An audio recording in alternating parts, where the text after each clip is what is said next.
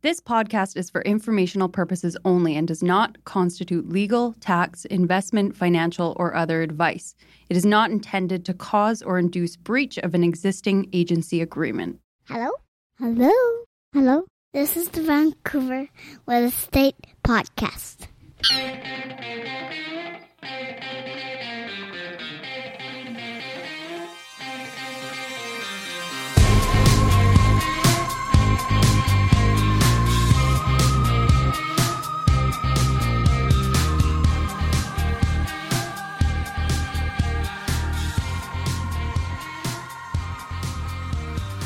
And welcome back to Vancouver Real Estate Podcast. I'm your host, Adam Scalina. And I'm your host, Matt Scalina. And Matt, I'm so fired up for today because we have Kit Sauder. He's communications and research at Advantage BC. He's also at the City of Vancouver's Renters Advisory Committee and the principal at Sauder Strategy Consulting. Here's the thing about Kit Sauder. I feel like he wears many hats. Really, there's two things to know about him if none of that really makes sense. One, been in politics in British Columbia for the last 15 years. Right. Very engaged, and he details that involvement. And two, and why we specifically had him on, although I'm so glad we did, he is an advocate for the Broadway plan. He's a renter on Kingsway who is very active corridor. In the Broadway corridor and very, very active in pushing for the Broadway plan to get through. And we talk all about that. And as an aside, and this is kind of the cherry on top that I didn't really realize, Kit has a very deep understanding of where we are in time generationally. Yes. I think it's almost like he has a grand theory of things, right? Like it comes out that he talks about the Nile and the Amazon. Like it's a global theory of the world that you can, we're talking about here. Well, I think in relation to supply, I think he actually says denial is not just a river in Egypt. If I remember correctly. No, I'm just kidding. But here's the thing. This conversation, I haven't said this in a long time, but this is maybe one of the best conversations we've had in a very long time. And we've had some fantastic conversations. I'm not trying to take away from other conversations, other shows, but this was like so engaging, we could have just kept going, right? Yeah, and it takes a little bit of a different chart than a lot of things we talk about. But so Kit Sauder, and I think Jens von Bergman from 2 weeks ago, Vancouver hates kids, and a young guy with a wife and daughter renting on Kingsway, advocating for more housing.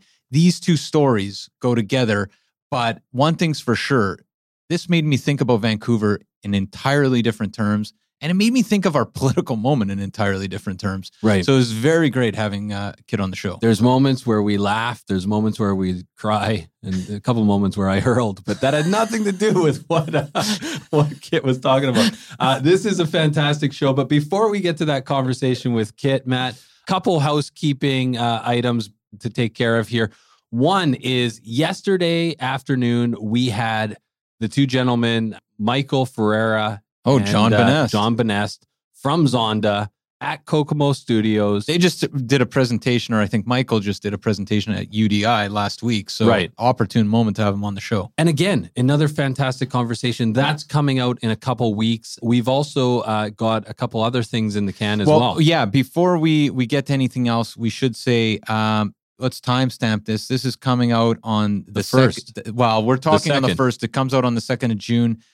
The Broadway plan is going for debate and vote, I believe, on June 9th. Right.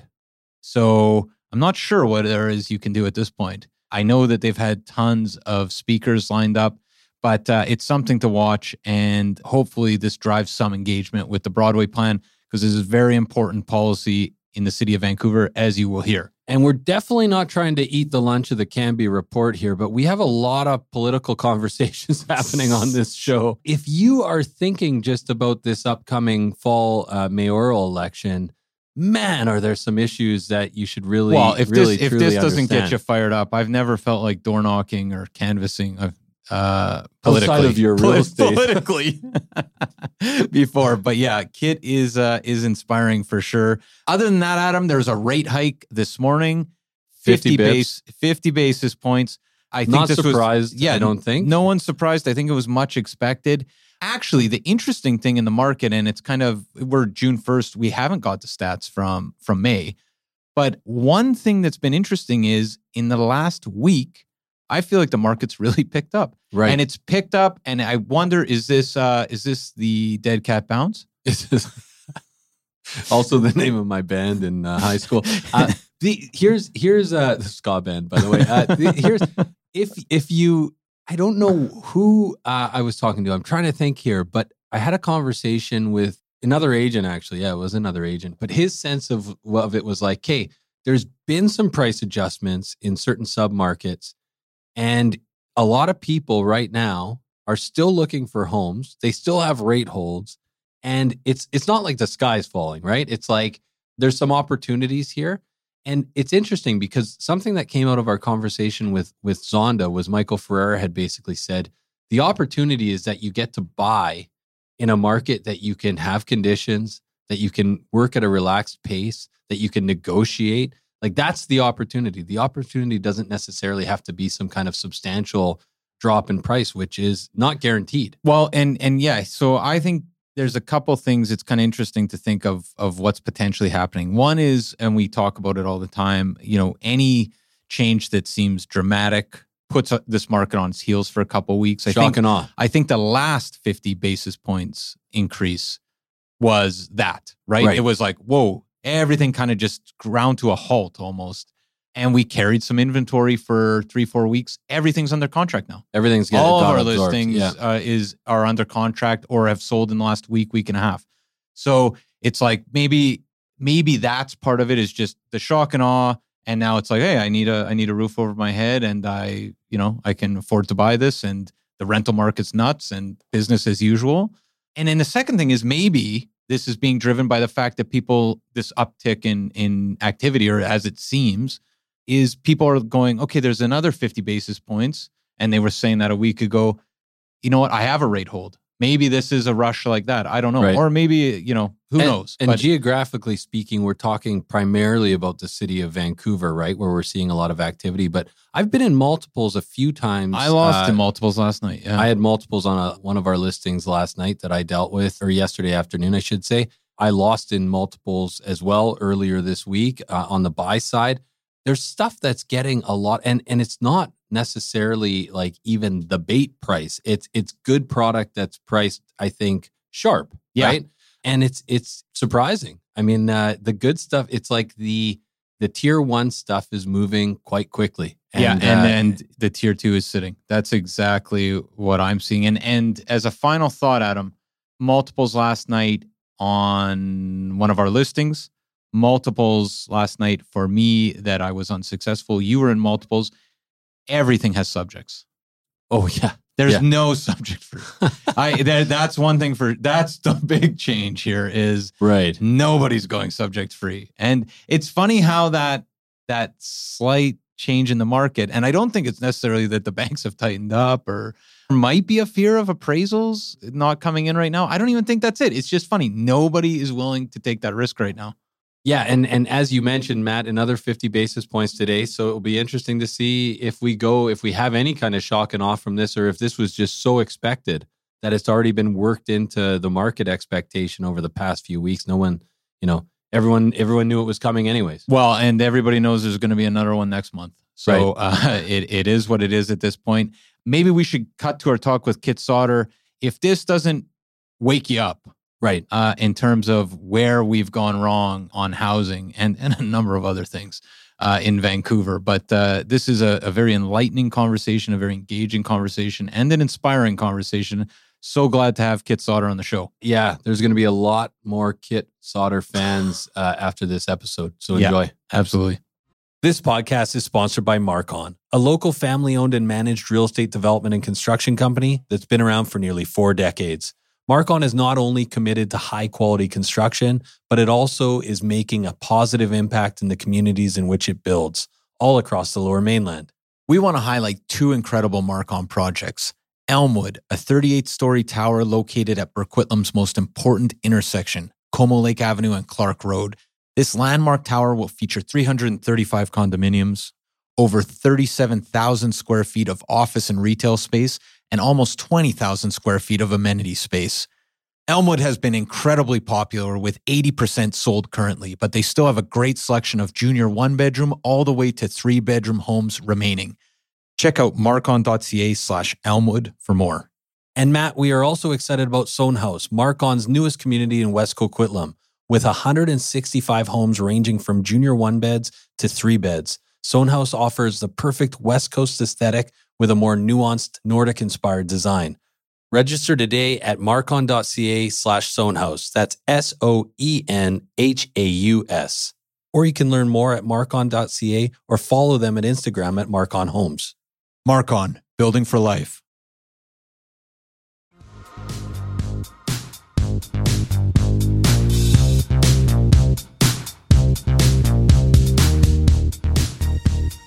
Okay, so we're here with Kit Sauder, Communications and Research at Advantage BC, also at the City of Vancouver's Renters Advisory Committee, and Principal at Sauder Strategy Consulting. How you doing, Kit? I'm doing great. Glad to be here. Yeah, you wear a bunch of hats. It's kind of like Spider-Man, right? Like you're always falling, but you try and make it look good. Kit, maybe for our listeners that don't know about you, can you tell us a little bit about yourself? Yeah. So right off the bat, because I'm sure that there's plenty of folks in Vancouver who are going to jump to these assumptions, I'm from the poor Sauders. I jumped to that conclusion. Yeah.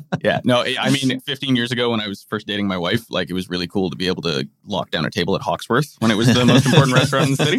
Because you'd call in and they'd be like, "Oh, Mr. Sauder, absolutely, right away. We'll get you in 4 minutes." But no, my dad and his brothers grew up in the docks in New West, chasing each other, and then ended up they were some of the last loggers in the Queen Charlottes. So just a classic BC family that came in from the prairies and grew up in the valley. And it still works at Nightingale, though. Yeah. yes, it does. Yeah. Getting into jam for a brunch, right? Yeah. So that out of the way.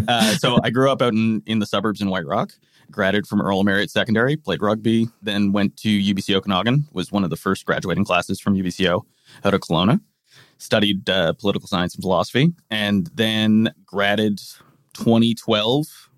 We were just at the beginning of the recovery, was one of those art students who like, do I go work at a Starbucks? Can I become an assistant at a law firm or an architecture firm, right? And ended up working in network security sales for one of my uncles. But I got a call like 6 months later, and it was the 2013 election.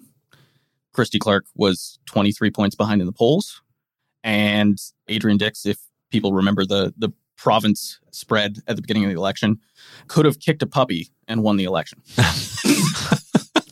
And I got a phone call from a buddy asking me if I could take over a riding Boundary Similkameen out south of Penticton and steward a campaign with a new candidate with collapsing polls in a riding that was 3,800 square kilometers, because he knew I had family who were ranchers, a wife who was Russian, and I could handle Doukhobors east of Anarchist Mountain.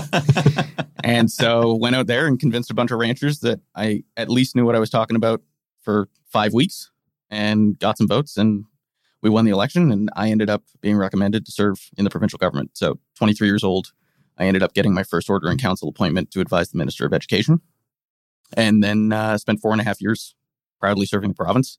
I worked in education for the longest teacher strike in the BCTF negotiations. They moved me over to Energy and Mines, where promptly the Mount Polley mine disaster, the largest environmental disaster in the history of the country, happened. Then we made the Site C decision, and then I moved over to Indigenous Relations and Reconciliation to support the minister in negotiating the Silkatine and William decisions, the Northern Gateway Pipeline, the natural gas pipelines, the development of LNG with First Nations on the North Coast, then over to Transport and Infrastructure for ICBC, BC Ferries Review, and the Uber decisions. And then they thought that I was good at handling fires, so I got moved into emergency preparedness and response, supporting Naomi Yamamoto, and we handled 2 of the 3 worst flood and fire years in the history of the country.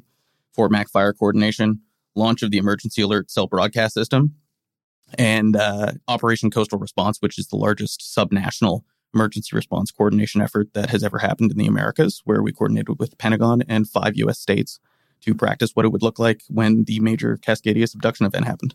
So that was my first 5 years. And then we lost government. I came back here, moved into an East Van apartment, and married my college sweetheart, and we had a kid. Wow. So, and then you turned 28. Yeah, that's right. Yeah. Wow. I know. I feel like I spent those years working at a Starbucks. Yeah. Matt still had dreadlocks. So I'm just wondering, are you busier now or were you busier then? And this is a shout out to all the current and former political staffers. There's a lot of Canadians and British Columbians who are under the impression that everyone who works in politics is a bureaucrat. Our civil servants, our bureaucrats are, generally speaking, very well educated, diligent people. Staffers are troublemakers, right? They're the nuisance kids who couldn't get an A in class, but were always volunteering on the different councils and stuff, right? And if they didn't end up working in politics, they probably would have gone into real estate or finance or, right, like the kind of thing where you get to hustle and make some calls and try and build your own name for yourself. And so those years were 6 days a week, 16 hours a day, falling asleep at your desk so you could be at the 7 a.m. meeting kind of thing, a lot of it. And that was part of why I stepped back from it, because there are folks who make entire 30-year careers working as staff, providing really good advice to our elected governments. But for me, it was more about that privilege and that opportunity to serve for a term of service, and then being able to step away from that and try and cut my own path, hanging up a shingle, providing consulting advice, working in nonprofits. And just thinking about those years, I feel like the general kind of narrative, and maybe this is from Twitter and not altogether accurate, but a lot of people think back to the Liberal years and are kind of think of it poorly. That there was a lot of issues, corruption, like the casino, the money laundering stuff, like just being in the back rooms, seeing the sausage get made. Like what was your, as a younger person in those rooms, were you like, I'm more optimistic coming out of this? Or was it like, wow, this is a really cynical kind of environment? Or what? I'm just curious because, my only impression of this is The West Wing. So. Yeah, so I get in fights with a lot of activists in politics across the spectrum, but particularly other liberals, about the shout out to The West Wing. Because, The West Wing is a fantastic Bush-era fantasy of what could have been if George W. hadn't won. It's not very reflective of real politics. And if folks want a recommendation on where they should check out how absurd politics can really be, it's more In the Thick of It from the UK. Sure. Yes, Minister from the UK, and then closer to home and more recently, Julia Louis-Dreyfus's Veep. That level of kind of absurdity and sometimes egoism, while you still have people acting in it with super pure ideals and these high arching objectives, it all kind of meshes together because our politics are reflective of our people. Right.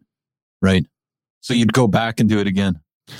I would take the phone call and consider the offer. You heard it here first. Yeah, I think that we've had a couple decades of public service and even holding elected office being run down in the public eye. I think that there's a lot of drivers behind that, demographic, social, economic. But when you look at kind of the 1990s and the end of history, we had a really long run of growing wealth, lots of opportunity for folks elsewhere. And quite frankly, not that many big problems that couldn't be kicked down the line, right? And so I think that's where some of the legacy complaints are about former governments, regardless of political stripe over the last 30 years, is how could they not have seen this coming? Well, now we're governing in perpetual crisis, right? And we have 5, 6, 7, 8, 9 different crises barreling down on us every single day, whether you're talking about the poison drug crisis, whether you're talking about housing affordability, whether you're talking about being able to even just have a kid, find childcare, right? All of those things. And then the other quieter ones like ecological collapse, reconciliation with First Nations, how we continue to have an extractive economy, right? We have so many different issues that are super complicated to unknot. And at the end of the day, you've got a lot of folks who don't necessarily run for public office to tackle those problems, right? You've got folks who think, okay, I want to get a community center built. And then they get elected and it's like, okay, well, we're going to need you to review of 30 years of medical data for you to be able to make a decision on the way in which we place an OPS or how we square the financing for this issue for a highway. And that's out of scope and out of depth for, I've got 4 years and I was hoping to get a park for my kid, right? So we've all got to kind of hang together and give each other some more grace on the work that's being done. And we'll get to the Broadway plan, which was the original reason we brought you on, Kit, but I don't know if we'll get to it today. I'm just thinking, because before we started, you had an interesting comment about, millennials wanting to, okay, I got the sledgehammer. I'm ready to kind of break this wide open.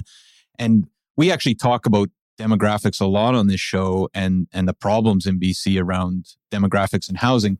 But it was a really interesting comment about the kind of generational shifts in local politics and how that's led to, I guess, complacency since the 90s, and now kind of this perpetual crisis moment we're in. Can you speak to that a bit? Yeah. So when you look at Western democracies, and just for folks listening, the reason that I have any depth on this at all is because I was 17 years old and I volunteered on my first provincial political campaign. And folks said, you know how to use a computer because you're under 20. And then I developed a niche where I started doing demographic and voter ID trends and started cutting the numbers to be able to figure out how to get people to vote and what they would want to vote for, right? And so I've spent 15 years of my life doing backroom analysis on what's the census data, what's the layout on the ground, and how are things growing here. And one of the things that I've come to understand over that time period is the generational social economy of our society for almost all Western democracies, and particularly here in Canada and the United States, has been dominated by boomers since about 1978. Whether it was politics in elected office, whether it was senior corporate decision-making, whether it was volunteerism, arts, culture, didn't matter. Folks born roughly between 1956 and 1973 dominated the landscape for every year since 1978. Gen X was a much smaller generation, and millennials are the children of boomers. And so now we're in this place where boomers worked hard. They survived the OPEC crisis. They moved through the debt crisis. They moved through the Nikkei crisis and the Asian collapse, right? But the broad trend lines for that entire time period have been growing wealth, growing dispersion of wealth, growing opportunity across almost all jurisdictions in North America continuously.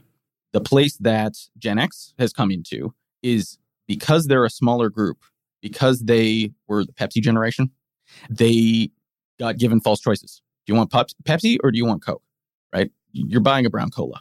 And so as you're working your way up in business and in enterprise, there are less folks to support you. There are less folks to play off of. There are less folks to invest in you who are of the same age cohort as the folks older than you. And then you've got millennials who are coming after the fact who are even larger than boomers. But the system that we've put in place has been set up to maintain the comfort and expectations of one generation who is healthier, longer lived, and wealthier than any generation in the history of the world. And so it's taking longer for us to go through, if we're going to talk about markets, right, the creative destruction of the commons, in which you have what in political science is referred to as a critical realignment. So the last time we saw a major critical realignment was kind of the Mulroney-Reagan era. Then we saw another one during the kind of Obama-Trudeau era, right? And so that was the beginning of this change.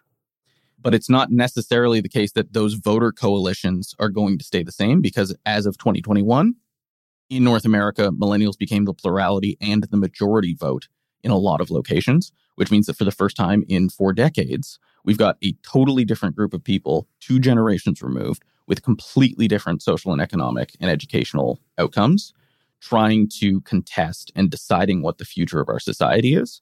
And that's going to necessarily drive conflict. Mm-hmm. So that description to me, the Broadway plan, and I'm thinking specifically of a debate I heard, and I'm blanking on the gentleman you were debating. Bill Thielman. And we were on Mike Smith. Mike Smith, right. So, but this to me seems like a microcosm discussion of that larger conflict in some ways, in that there's you representing the millennials, Bill Thielman clearly representing a boomer vision of the Broadway plan. And you guys didn't see eye to eye on basically anything. And I just want to add as well, as a renter who lives in the Broadway corridor. Yeah, that's right. And Bill is an owner who lives in Kitts. Right. And this speaks to the way that like fundamental restructuring of our politics is undergoing, right? If you were to talk to a boomer or a Gen X, say 3 to 5 years ago, do you think a former major activist for the BC Federation of Labour and a former staffer for the NDP, is going to be for or against the interest of renters? And do you think a former senior political advisor for the BC Liberals is going to be for or against the interests of single-family homeowners? Right. You would get that answer wrong. Yeah. Right? 95% of people would get that answer wrong. And yet, because Bill and I are divided by 35, 40 years of age, his interests align more closely with the landed capital class, and my interests land more closely with the other 90% of people who cannot find a home and raise a family. Right. So can we actually talk about the Broadway plan? And I think there's a lot of people that listen that are kind of aware of the Broadway plan in kind of broad strokes. Some people might have heard of it, but have no idea. Can we kind of unpack, basically what is the Broadway plan? Yeah. So super high level summary on it. Broadway plan is a local area plan. Local area plans govern the zoning, permitting, and management of development across the city of Vancouver and are required under the Local Government Act by the province of British Columbia. There's a lot of things that people might think they know about the politics of things, but just to clear it up, the province has effectively 100% control over the way cities get to do things in BC. And that's true for all provinces across all of Canada. There's lots of folks who look at the United States and see the way the mayors of Chicago or LA or New York get to command and control growth and development, manage their executive offices and the budget lines and things like that. That's not the system we have here in Canada. And it doesn't help us to have these discussions, not understanding what the actual rules are, right? So Broadway plan's required, not just because we need local area plans, because it actually impacts, I think, 7 historic local area plans, the majority of which were written in the late 1970s and 1980s.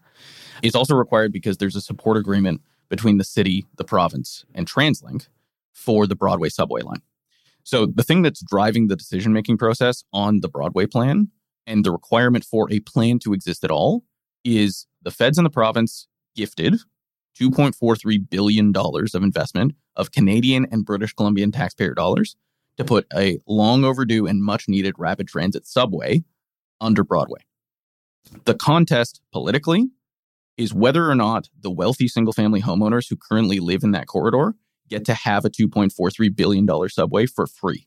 That's the question that's being asked right now. Mm-hmm. On the side of maybe we should share our burden at the city level, the argument is the best way we can pay for this is with density. And so the proposal under the plan is to add substantial density at the station sites, although I would argue it doesn't go anywhere near far enough, and then moderating that density as you move away from the individual tower above the station until you get to a place where when you're looking at 16th, so for context, the geography of the space runs from Vine to Clark, from the west side to the east side, and it runs from 16th to 1st, abutting False Creek.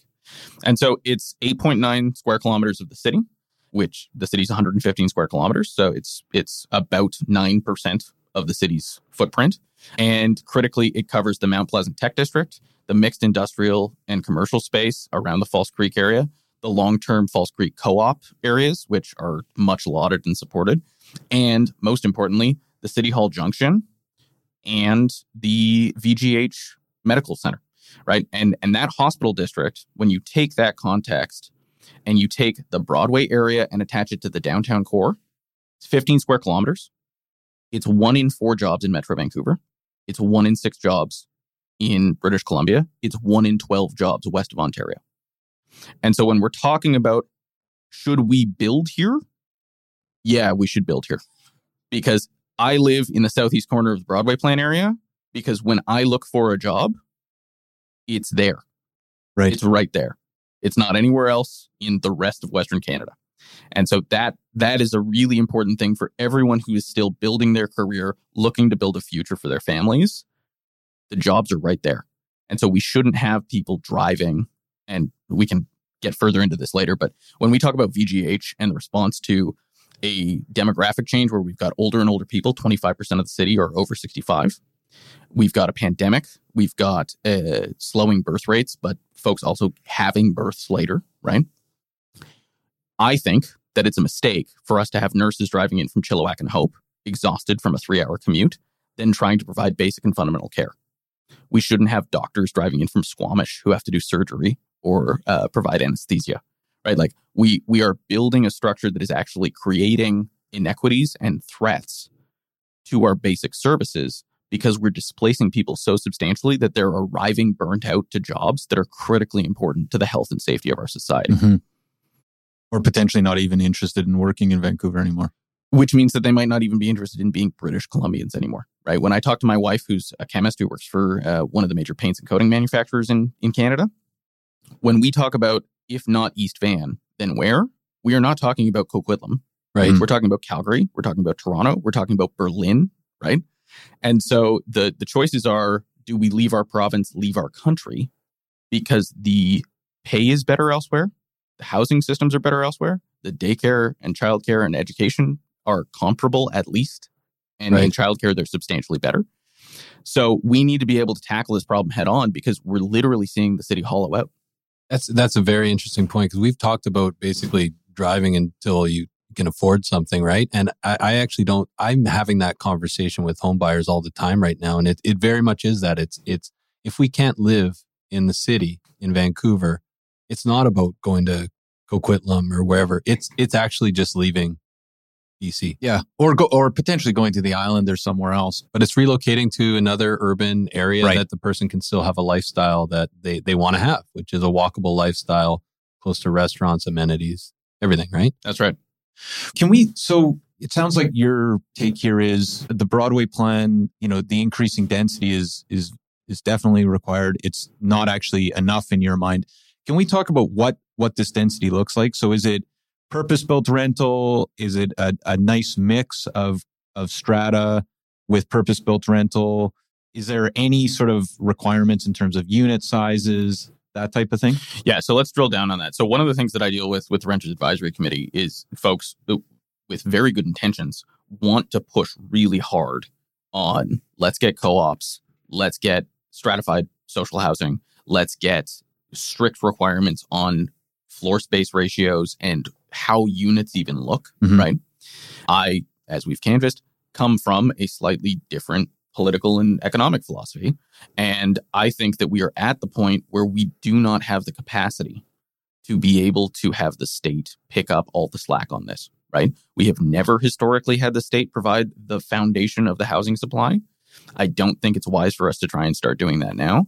When we talk about the social economic impacts, right? 1990, 23% of the provincial budget, thereabouts, was healthcare. It's over 60% now. Budget's a lot bigger today than it was in 1990.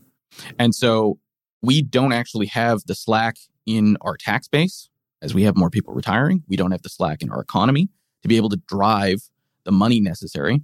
There was a thread that went out this weekend on what's it cost to build a single family home in Vancouver. Yeah, right? I saw that. Yeah. $1 million, right? When you talk to affordable housing developers, we're talking about $570, now with interest rates, maybe $730,000 per unit for a mid-rise apartment.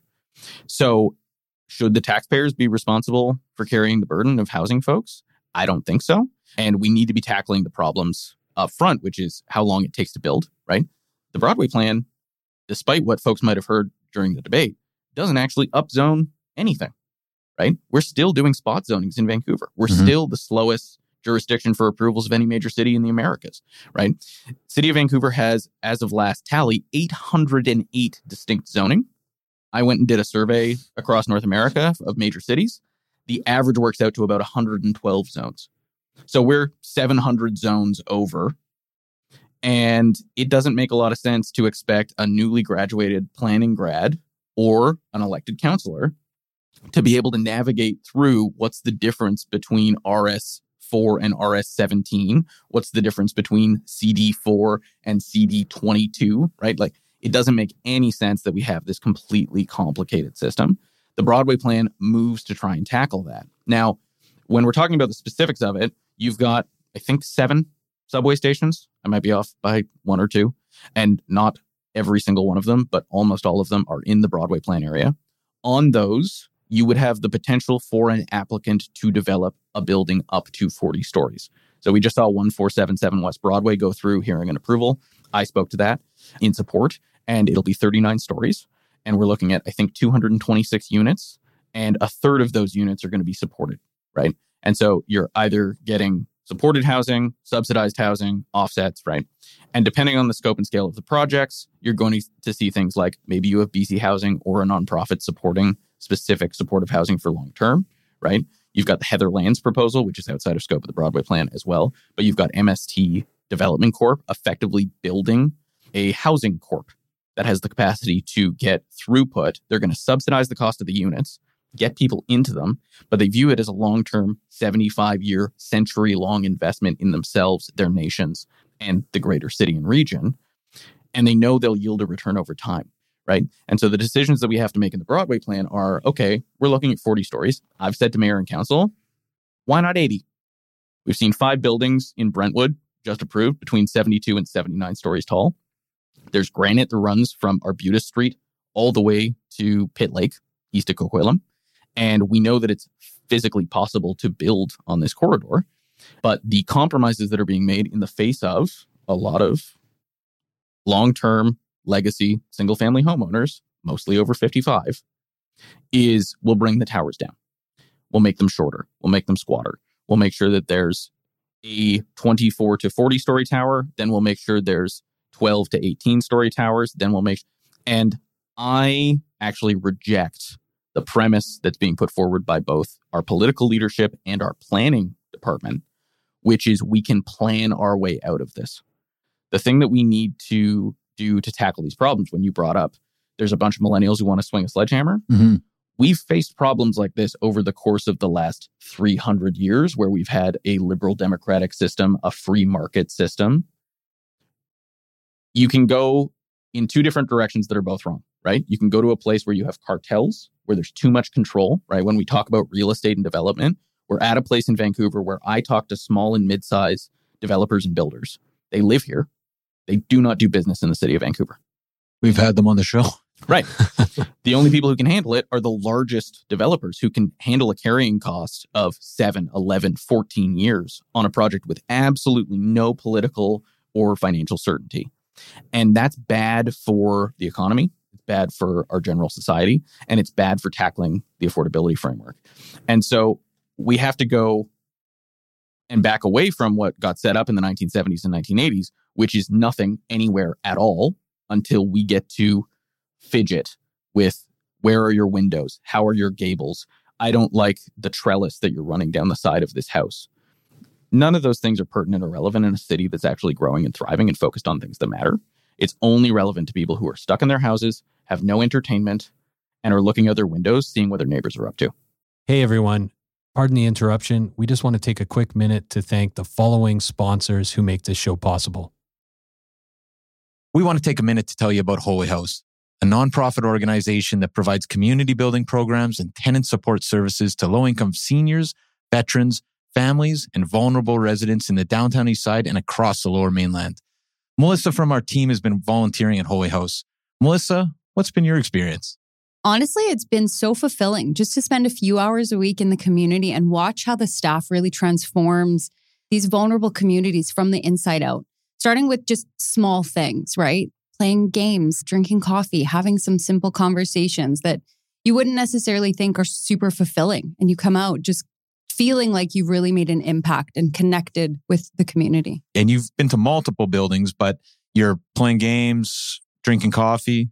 Yeah, serving food sometimes. And you made some friends along the way. And I've made some friends along the way. It's really helped me be more present, actually, in those moments of just, realizing how simple life can be to make an impact, right? Fantastic. And if you want to learn more, you can definitely check out Jenny Conkin, co-founder of Holy House, who is a past guest fan favorite on the show, or head over to holyhouse.ca where you can donate or volunteer. And they're looking for both donations and they definitely like volunteers. That's holyhouse.ca. Vancouver needs your help. Be part of the solution.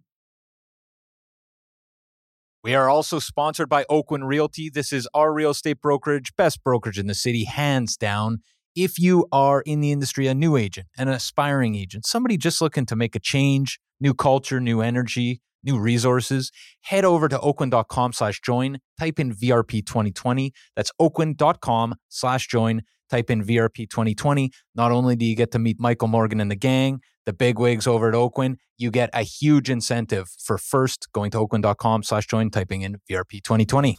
So, one thing that strikes me is specifically when you're talking about the complicated zoning situation we have in the city of Vancouver versus other places in North America. So we're worse off in terms of navigating at a city level. The other thing is, and you spoke to it a little bit there, they're doing things in Burnaby that we're definitely not doing in Vancouver, which is, my wife works in Burnaby. It's not like it's across the country. Surrey is doing things that we're not doing in Vancouver. Is there something specific in the politics of Vancouver where we're getting it so wrong, and people right next door who, if you met them in Mexico, you'd say we're from the same city, are getting it so much better? Yeah. So I think, again, this all hangs off of the demographic realities, right? Vancouver is older. It is whiter. It is vastly better educated than almost all of the suburbs, and it's richer. And so a lot of the presumptions that go into decision making, when you have the folks who already make all the decisions in our society, right? A lot of our contemporaries, folks that we know, neighbors of ours, are the heads of the largest corporations in Western Canada, right? And so when they say they'd like something to slow down, people listen, right? The choices that are being made in Burnaby, right, where you're getting those high tower heights, right? That is a political trade-off. We're going to have no impact on the single-family home zones and areas. The city already has bisecting highways. There's like 5 of them, including the number 1.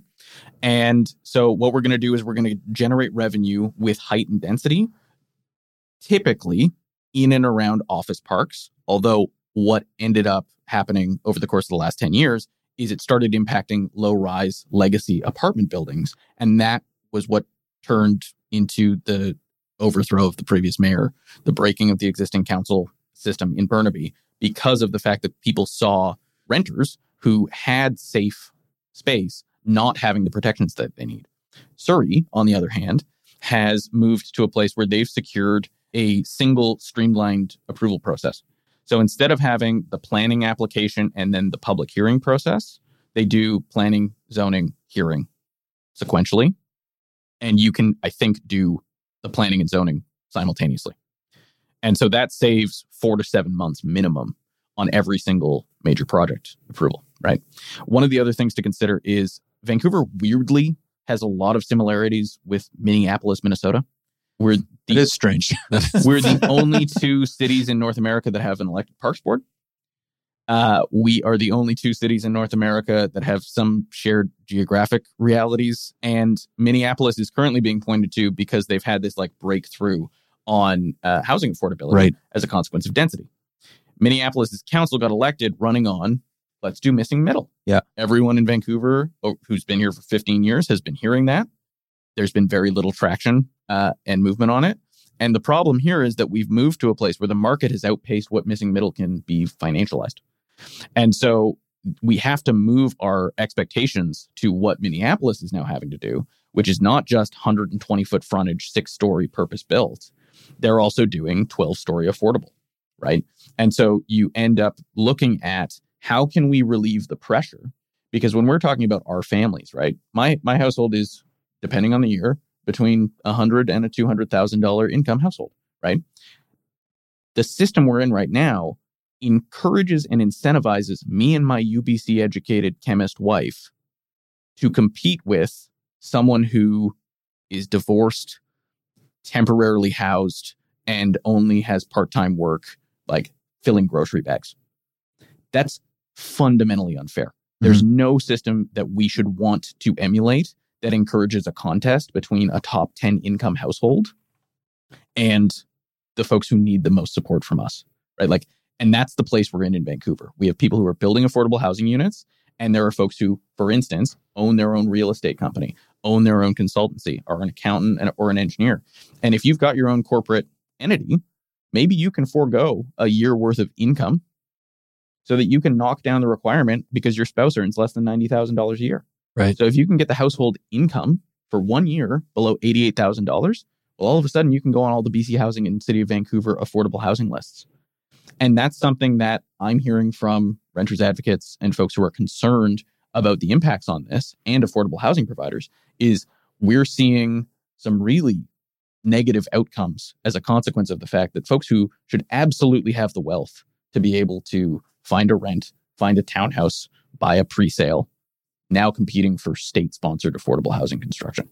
And if we don't move with the Broadway plan to a place where the Vancouver plan can solve all of these problems all at once, we're going to continue to have this little drip of, okay, well, we built 300 units, right? The mayor's been crowing over the last couple of months about 7,300 units, 4,700 of which were affordable. Well, the housing inventory that the province requires says that we're 86,400 behind, and that's just for underhoused people in Vancouver. And we've got 52,000 people that need to be housed inside of the next 5 years, which means that just to keep pace for the next decade, we'll have to build 14,470 units every single year. And we're not even at half that right now, with the most investment from provincial and federal governments in 35 years. Is Minneapolis trying to get rid of their park board as well? If you search hashtag abolish the park board, you will find the last 2 municipal elections in Minneapolis. Who should decide what gets built? I think that's another contest that we're having, right? When Bill Thielman and I were debating on CKNW, Bill is the king of referendums, right? That was unbelievable. Like part of it was, hey, we just need more consultation. And it's like, have you ever met anyone who's like, for something to get built in Vancouver, there's not enough engagement with the public? Have we swung too far? Like, and that's because I feel like the critique used to be that there wasn't enough consultation. And now I feel like it's just insane, the level of consultation. Yeah. So let's look at the place that has the most democracy and the most consultation in North America, California, right? California has a prop and referenda system in which if you get, I think it's something silly like 1,000 signatures, like it's not even 10,000 signatures in a state that has more people than the entire country of Canada, you can get a proposal and then you have to get like 10 or 14,000 signatures to take it to the state legislature. But you can get anything on a state ballot, right? Which, because it's the United States, goes in front of people like literally every 14 months. Like it's not 4 years to an election. It's like 10 months, 14 months, because you've got county board, you've got city electors, you've got your state legislature and senators. People are busy, right? People are too dang busy to be worried about the complex housing and infrastructure concerns of their society. And the knee-jerk reaction of almost everyone, almost all the time, unless they're a big nerd, is that question sounds hard and I don't like it. And so they vote no. And so if we want a society that's able to move and duck and dive and dodge the issues that are coming for us, right? We lost all our rail lines and the Trans-Canada Highway less than a year ago. We had 700 people bake to death in a heat dome. And we are not moving fast enough to tackle these problems. And they're coming for us. And so we can't, quite frankly, afford to have 4.5 years of consultation on a local planning initiative that's going to result in hundreds, if not thousands of hours of individual spot rezoning decisions that will replicate the process every single time. It's total nonsense. Mm-hmm. So we elect people in a representative democracy to lead us. 15 years of volunteering in politics, the number one thing I hear from people at the doors, all political stripes, all levels, I want my government to do its dang job and get out of my way. And I think it's time that we start electing people who do that for people. So just thinking about, and it's often Adam and I talk about, okay, maybe we're in an echo chamber, all the things that we think are kind of, or maybe I'll speak for myself, but kind of clear, logical, everybody thinks this way. Like the Bill Thielmans of the world, is it as cynical as it seems? Like the more consultation, do we really need housing? All the shadows, the parks aren't actually going to be as nice as everybody says. Whatever the arguments are seems so ridiculous to me. Do you see it as cynical as I do? Well, I can point to actual matters of the public record. Bill, during the course of the last month, went out and talked about how he wanted Parisian-style density and 6-story walk-ups and affordable housing for all. But in the last 14 months, when council has had 6-story walk-ups, purpose-built rentals and affordable rentals, both 6 and 12 stories tall, zoned for anywhere in the city. Bill has gone out publicly and opposed them. So I'm not going to ascribe motivation or value to those things, but I think that people should look at the facts of opponents to these kind of decisions. And they're not easy decisions. And I'm not saying that government shouldn't listen to people, but we need to have governments that have the courage of their convictions to get elected, go through a hearing process, listen to the voters, and then take the time to make a wise decision, and then have the courage to lose their jobs. That's the end point of this. Elected officials are not supposed to be doing this for life. They're supposed to have the courage of their convictions and risk being fired because they made the right choice, not the choice that was in their political interest. Mm-hmm. We've touched on a lot of these, but I kind of want to summarize them a bit clearer for the listeners. What's at risk if we don't get this right? The risk is the inevitable collapse of the city of Vancouver. So, I'm not talking about Vancouver will cease to exist, but there's a 2014 study from the Conference Board of Canada that kind of started framing my thinking on this. I don't remember the exact number, but they basically did an analysis of Metro Vancouver at that point, which was a long way removed from where we are right now. And because we have basically a multi-centered region where we've got 7 major industrial and urban business districts, we were losing billions of dollars a year of gross domestic product and economic output because my father-in-law runs an electrical company, right? He's got to drive to Fraser Docks to pick up some goods. He's got to get over to Coquitlam Center to get the other contractor to sign off on some work. And then he's got to get over to the west side of Vancouver to actually do the project, right? And then you replicate that for every landscaper, every plumber, right? And we're in a place where we've got people who are spending more time driving to get their jobs done than they are doing their jobs as a region. The Broadway corridor is already the second most populous area by density in the entire province. It should be vastly denser because what we've seen is the intensifying climate impacts, the heat waves, the floods, the fires, right? If we have a landslide that cuts off 3 of 5 major provincial highways again, because it doesn't even need to be a massive flood. It can just be some slides, right?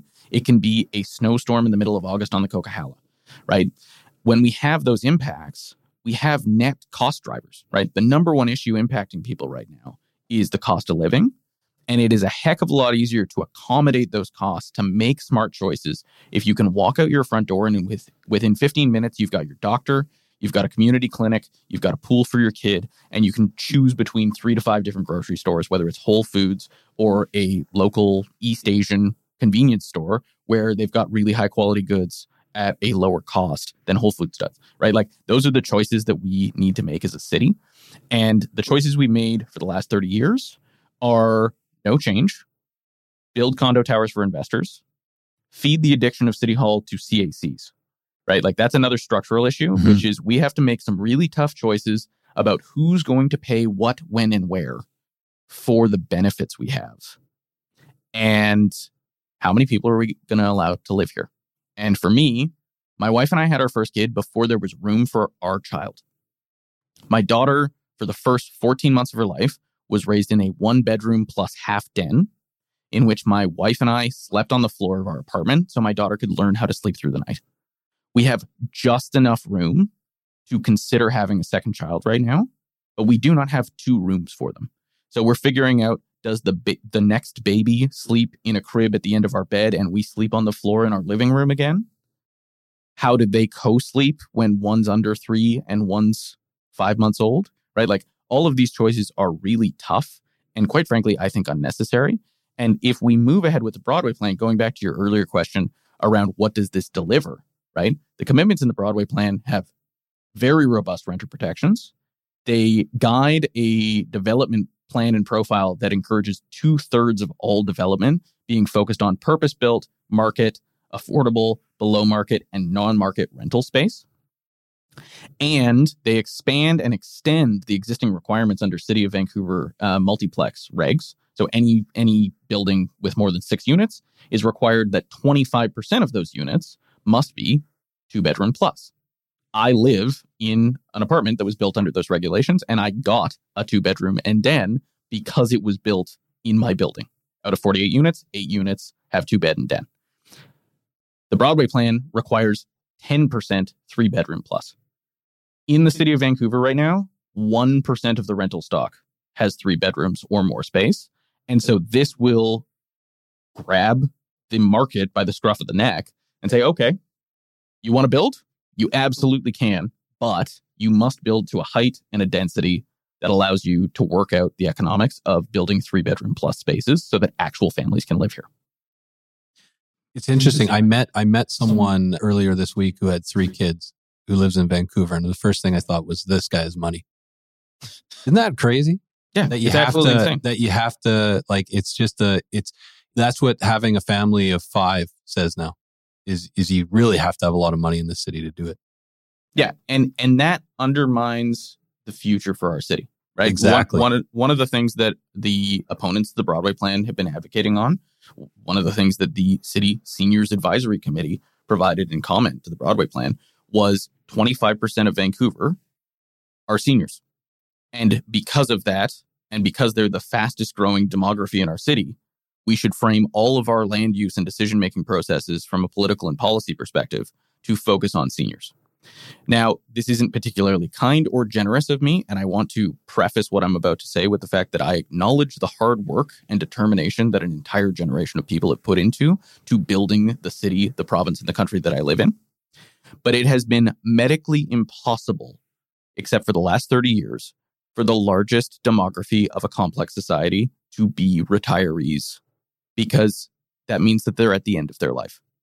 And so for us to have folks under 15 years of age, under 5 years of age, be the most rapidly shrinking population, our babies and our children, and for seniors to be the oldest population, it means that we are a city in decline because we are not planning for the future. We are making the past comfortable. And that's an uncomfortable truth that we need to deal with. But I think that if you build a city, in the case of 3-bedroom plus apartments, that prioritizes the interests and the needs of families, particularly families with children under 5, you go an incredibly long way in also providing policy that supports people with disabilities and seniors. Because the needs of a small child, and this is not a direct parallel comparison, and their family often mean that you have the supports that are also helpful to individuals who have different ability, who have short-sightedness, who may even have memory loss, because you're building a space that's safe for everyone. And so that's something that we also need to juggle. It's a super nuanced and emotionally fraught conversation, but we need to get to a place where someone can show up in Vancouver at 28 years old like me and not wait, for most people, 10 or 15 years to have their kid, right? The average age for birth for a family for first child in Vancouver, I think, is getting close to 37 years of age, which is a long way from where the average was in the 1990s, where the birth rate for a family was like 24 to 26, 27 years old. Yeah. Right? And it's a long way from Chilliwack. That's right. I understand. Yeah. Are you optimistic that the Broadway plan gets through? Where, as I understand it, we're in the 19th day of... Yeah. So we're on day 4 today. Okay. Tomorrow's day 5. You were close. A little hyperbolic. Yeah. That's just of the public hearing, though, of course. And I think that when we left off, we were at speaker 126 of 202 public speakers at the end of last week. So we've got a lot of folks. City, when it's fast for these hearings, gets 12 people an hour because everyone gets 5 minutes. But if councillors ask questions, then you're looking at maybe 6-7 people get to speak in an hour, and then they've got questions from council. And at least one councillor I can think of will have questions for everybody. Not going to name names, but yeah. So on my hopes and optimism, I think that the Vancouver plan is a different question, right? And we're running up against the Vancouver plan being tabled, I think, in less than 2 weeks from now, inside of the timeline of the Broadway plan being decided. And the thing that I've encouraged council to hear, the thing that I am encouraging others who speak with council to hear, is you got elected to do a job. Unfairly, you had to govern our city through a plague, right? We had 2.5 years of just absolute unmitigated disaster. Vancouver lost a bunch of revenue, had to temporarily lay off and permanently lay off a bunch of people. And Vancouver also had to support response to massive environmental events when other cities in the region were impacted, right? So that is a line driver cost for us deploying emergency medical personnel and first responders to provide support to Abbotsford and other locations. And so this council hasn't had an easy go of it by any means, and they deserve to take the time to make this call. But they extended the timeline for the consultation. It's now less than 6 months before the next election. They made that choice. They should also make the choice to make a decision and run the election on the decision that they made. This is maybe an unfair question, but upcoming election, what do you think happens? And then what do you hope happens? My presumption is that because of the incumbency effect, because of the number of existing candidates and parties, we're at 10 parties running in this election for sure right now. We've got at least 5 mayoral candidates, 57 council candidates. So we're on track to beat the 74 that ran in 2018. So it's likely that what we end up seeing is we see 9 of 10 councillors returned. And then there's 1 seat up for grabs because Councillor Hardwick's running against Mayor Stewart. And so there will be very little change in the composition of our council. And there might not be change in the mayor's seat. That's what I think the numbers show and what I'm seeing in the public discussion right now. There's a lot of folks who are campaigning on pet issues, but not really effectively communicating to the entire city, I think. What I hope for is that we see some change. What I hope for is, like, folks said that the 2018 election was the change election. It wasn't. 2018 was a status quo. And you saw the same thing provincially in 2017. You saw the same thing with the minority parliament 2020 with the feds.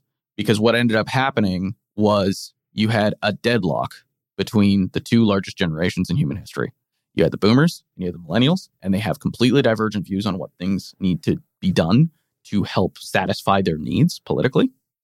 And so it's not that everyone's confused. It's that people are competing with each other. And we have a system to resolve that, and that is our elections. My hope, my ask, my encouragement is that every single person under 45 years of age, regardless of income, regardless of education, gets out and votes. We need to have elected officials who represent our interests, and we need to move to a place where we can respect and steward the legacy of folks who came before us, while simultaneously planning for and encouraging the investment and the growth in our communities of younger generations. And just thinking about this at the city level, because I remember very clearly walking into the community center or wherever I voted in 2018 and looking at the laundry list of names and going, I don't know.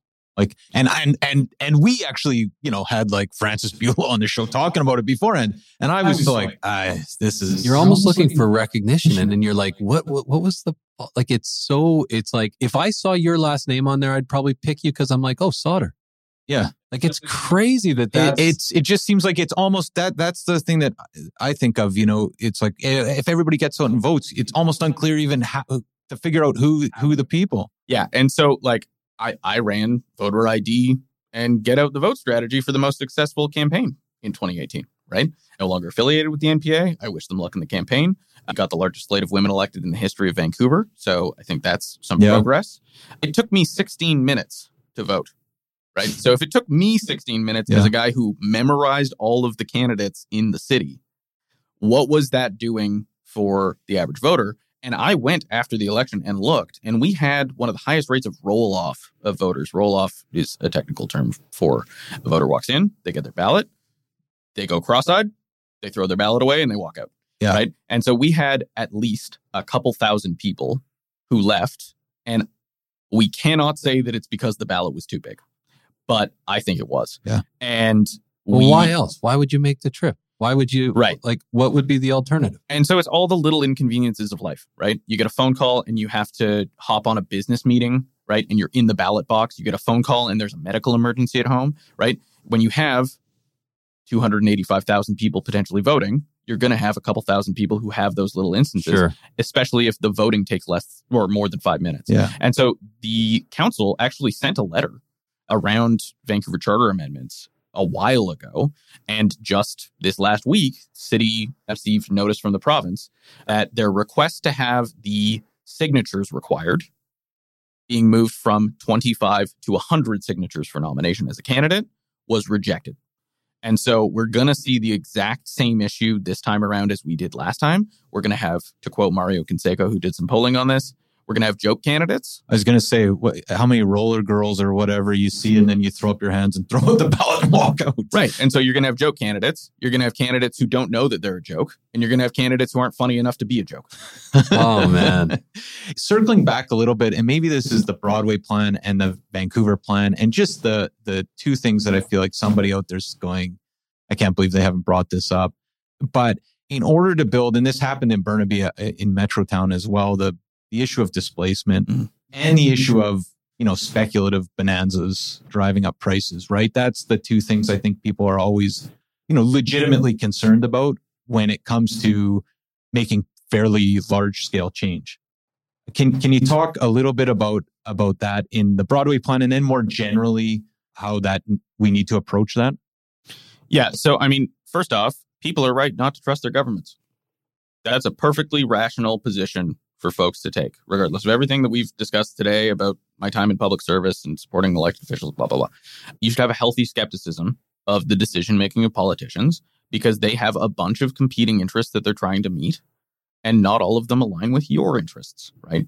And that doesn't mean that they're corrupt. It doesn't mean that they're bad people. It means that they've got a difficult job to do, and they've got political, commercial, partisan, policy contests that go on with every decision they make. One of the decisions that was made by Vision Vancouver, right? We saw this ramp up ahead of the Olympics by higher levels of government was let's build condo towers because that way we can mitigate the impacts to single family homes. And what ended up happening, because there weren't robust enough protections, there weren't strong enough policy drivers enforcing unit sizes and things like that, is we saw a lot of those units go to families who live in the city. Right? We drove a very large population growth through the 2010s. We also saw speculative investment as a consequence of that because high-rise condo towers cost a lot of money to make, which means there's a lot of money to make off of them. And so that's one consideration. The policy square we have to look at in the context of the Broadway plan and the Vancouver plan, the choices that are being made by other cities in the region, other cities across the continent, is we've tinkered around the edges. Maybe it's time to do something big and all at once. Because if we continue to try and tinker every 3 to 7 years, we're going to do a trial period, we're going to add 2,800 homes that can build multiplexes like the mayor's proposal for the 4-plex, 6-plex idea, right? We know what the public polling is. The public polling says that if you build a building that looks a lot like a 1928 Craftsman and can house 6 families in it, no one's going to blink an eye. We know that building 4 to 6 story purpose-built rentals on arterials is opposed by less than 15% of all Vancouverites. We know that if you build mass timber under 12 stories to provide mixed affordable housing, right? Not singularly SROs, but families like mine and folks who are down on their luck, all in one neighborhood, that it mitigates the social impacts in the area. It builds enough density to offset the problem. And we've got to contextualize this, right? There are less than 6,000 homeless people in all of British Columbia. And about 3,100 of them, 2,700 of them live in Vancouver. So we're not actually talking about that many units of housing to address one of these other crises that we mentioned earlier. But we shouldn't be building policy frameworks that only serve the interests of the top 1% of income earners and the bottom 15% of income earners. Our society is made of many people from many income groups. And the place that we're living in right now, the policy choices that we're facing, we're driving towards a city of mansion districts for millionaires and government housing for a permanent underclass. And that's not okay. That's not what Canadians like. That's not what Vancouverites dream of. And it's certainly not what people who immigrate to this country imagine when they're arriving here. We've got this segment called the 5 Wire. 5 quick questions about lighthearted questions to end the show. And I think that was maybe a good time to go out on this conversation. But can you stick around for that? Yeah, 100%. Okay. So question number 1 for you, Kit, is one book you would recommend for our listeners? Yeah, so it's not one book. I'm going to break the rule right out of the gate. It's a series. It's by an author called Yuval Noah Harari, and he's written a series of books. The one, if it's just one book that I want folks to check out, is called 21 Questions for the 21st Century. But he's also written 2 large books prior to that are called Homo or Sapiens. Oh, right. Yeah. Homo Deus. I was thinking about the name here. Right. Yeah, and 21 Questions for the 21st Century tackles a lot of big things, really big things, like what is happening with the way our society operates, with technology advancing at a pace that our brains can't compute, what's going on with large, complex agricultural development and trade, like those kind of things. And so if you want to get out of the grind and whatever you're working on and think about something epic, that's it. Fantastic. We got a new question for you. You are on death row. What's your last meal? Yeah, it's probably going to be my wife's plov, which is a Russian goulash, like rice, meat, carrots. Like it's very like home cooking food. I was thinking Hawksworth. Okay. That's That'd be his last reservation. Number 3, what have you been binge watching lately, or a favorite movie recommendation? Yeah, so I mean, I've got a 2.5-year-old, so I've been binge watching the entire Cars series for the last 18 months. Do you have a little boy or a little girl? A little girl. Yeah, little girl. She likes cars. She likes things that go fast. She likes fire trucks, and she likes building. So she might be an engineer or a builder someday. Have you tackled Encanto yet? We have. She's not that big a fan of Disney musicals. Interesting. Which I find surprising. Yeah. I grew up doing musical theater, and she's not into it. Wow. Both those comments surprised me. favorite band or music? Yeah. So my go-to right now when I have a chance to just decompress is I'm listening through the whole discography of Colter Wall. He's a Southern Saskatchewan boy, son of former Premier Brad Wall. Oh, apparently. wow. But for folks who really like mid 20th century, the crossover between classic country and bluegrass revival, right? When we're talking about Nash and that kind of deep vibrato voice and really jangly strumming technique. The Beer Market Sessions for Colter Wall on YouTube are great. And all of his albums, although Extraordinary Appalachia is a really good one. I guarantee Matt spends 4 hours on YouTube with this guy. I was going to say the wheels turning. Okay, go on. Yes. Jangly? Yes. Okay. Jangly, yeah. Did you say tall boys? Did you say something about beer? And last but not least, something you've purchased for under $1,500 that's had a positive impact on your life in the last few years. Yeah. So right after leaving government in 2017, moved to the city and waited until there was a good bike sale and managed to nab a nearly $3,000 bike for $1,270. Wow. And so got a cyclocross. I've just been slowly improving it, but through most of the pandemic, I did a ride all the way out to the Point, right? So I'd ride from my place out near Fraser and then do about 45K out to the Museum of Anthropology and then back along 49th. So do the West 10th and then take the circuit. Yeah. And so that's been great. And then I bike commute to work most days into the office. So that's been the biggest impact for quality of life. And I'm trying to convince my wife to purchase a long tail e-bike so that we can start tooling around going down to the beach and stuff with her daughter. Right on. Well, you got to find out more about what you're doing. How can people, I know you're big on Twitter. You're a great guy to follow, but how can people find out more about what you're doing and learn to think more about breaking government here? I like that idea. Yeah, we gotta break some stones to build them up. So you can find my rambling thoughts and commentary on Twitter at Kit Sauter. But my day job is with a nonprofit focused on sustainable finance policy to tackle the climate crisis called Advantage BC. You can find our website at advantagebc.ca. We're doing some really exciting work right now on property assessed clean energy policy, which I think your listeners, builders, real estate folks would have a lot of interest in, because more than a third of emissions in the province of British Columbia are part of the built environment. So either the building and construction of things or the heating, cooling, and cooking inside of buildings. And so Property Assessed Clean Energy is used in the United States to help move on that issue. And we've got 25 years to get to net zero by 2050. And most of that building stock's only going to be retrofitted once. So we got to get policy in place that can help the market solve the problems that it made. Fantastic. Well, sounds like the next episode, if you have the time. I'd love to. Thanks so much, Kit. That was a fantastic conversation.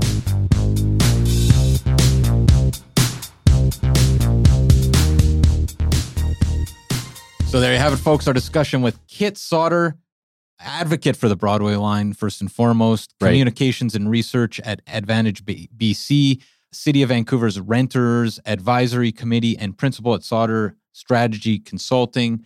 Man, that one floored me. Yeah, I gotta say, that conversation absolutely floored me. I know. You go through the gamut of emotions talking about all these issues, and I feel like, and I mean, this probably came out in the show, but I feel like everyone I'm talking to right now, myself included, is feeling like this last run up of real estate prices, this 30-40% rent increase, the amount of rental stock, like it's all coming to a head. And it's been hard for a lot of people in Vancouver for a long time. But man, is the middle getting pinched in this way that's like so crazy. It's like and again, we were talking about it afterwards with Kit, and we were also talking about it with the guys from Zonda. But I think how pervasive it is. It used to be that you would hear stories about people leaving, love letter to the city. Right. Now every single person has someone in their sphere or group of friends that is just like, you know what, I'm done. And people that are major players in kind of the fabric of the city, I would say. Yeah, and this has always been the case as well, but for some reason now it's just, I look at some of the teachers who have been working for 15 years in the school system Sure. and living in basement apartments and worried about getting evicted and no hope of ever owning a home and no hope of even having a secure rental. It's Right. like, man, we're in dire straits. There's no question about it. Yeah. The fall election can't come soon enough, and get out and vote, and definitely learn who's advocating for what. And it'll be an interesting election for sure. The fall millennials is your moment, so take it. That's Take for it. sure. Yeah, for sure. Matt, what else do we have before we cut for the day? Before we cut for the day, we have VancouverRealEstatePodcast.com. This is our website where all things real estate related live. Head over to VancouverRealEstatePodcast.com where you can sign up for things like the Livewire. This is our weekly newsletter. The stats are going to come out today or tomorrow. You'll be the first to receive them. You also get stats that nobody else has, sales ratios for all the different submarkets in the city. We got deal of the month. We got VIP access to pre-sales, residential and commercial assignments on there. I mean, there's no reason why you shouldn't be on the Livewire. We also have tried and true private client services. Because Matt, if you are not using PCS, you are standing still while the rest of us power walk by. You get sold prices, days on market. You basically get realtor level information for free. It's available at your fingertips. It's at VancouverRealEstatePodcast.com/PCS. You can sign up for your free account. I just want to put it out there that there's probably no better time than now to be on PCS. If you are one of these people that you're looking for some softening in terms of pricing and sub areas or areas that you want to monitor, because those sold prices come in real time. Well, and you can actually gauge what the market's doing. the sold prices come in real time. You see days on market. You also, it alerts you to price changes. Right. Price changes. It's the best way to monitor a specific market that you're interested in. There's no question about it. For sure. So give one of us a call, or you can sign up at or send an email, info@VancouverRealEstatePodcast.com. And Matt, if people want to get in touch with you, 778-847-2854 or Matt@VancouverRealEstatePodcast.com. or you can try me at 778-866-4574 or Adam at VancouverRealEstatePodcast.com. And of course, we have that Kokomo line, info@VancouverRealEstatePodcast.com. Well, have a great week, guys. And next week, we're back with another fantastic episode. 2000 Faces for Radio. Subscribe today.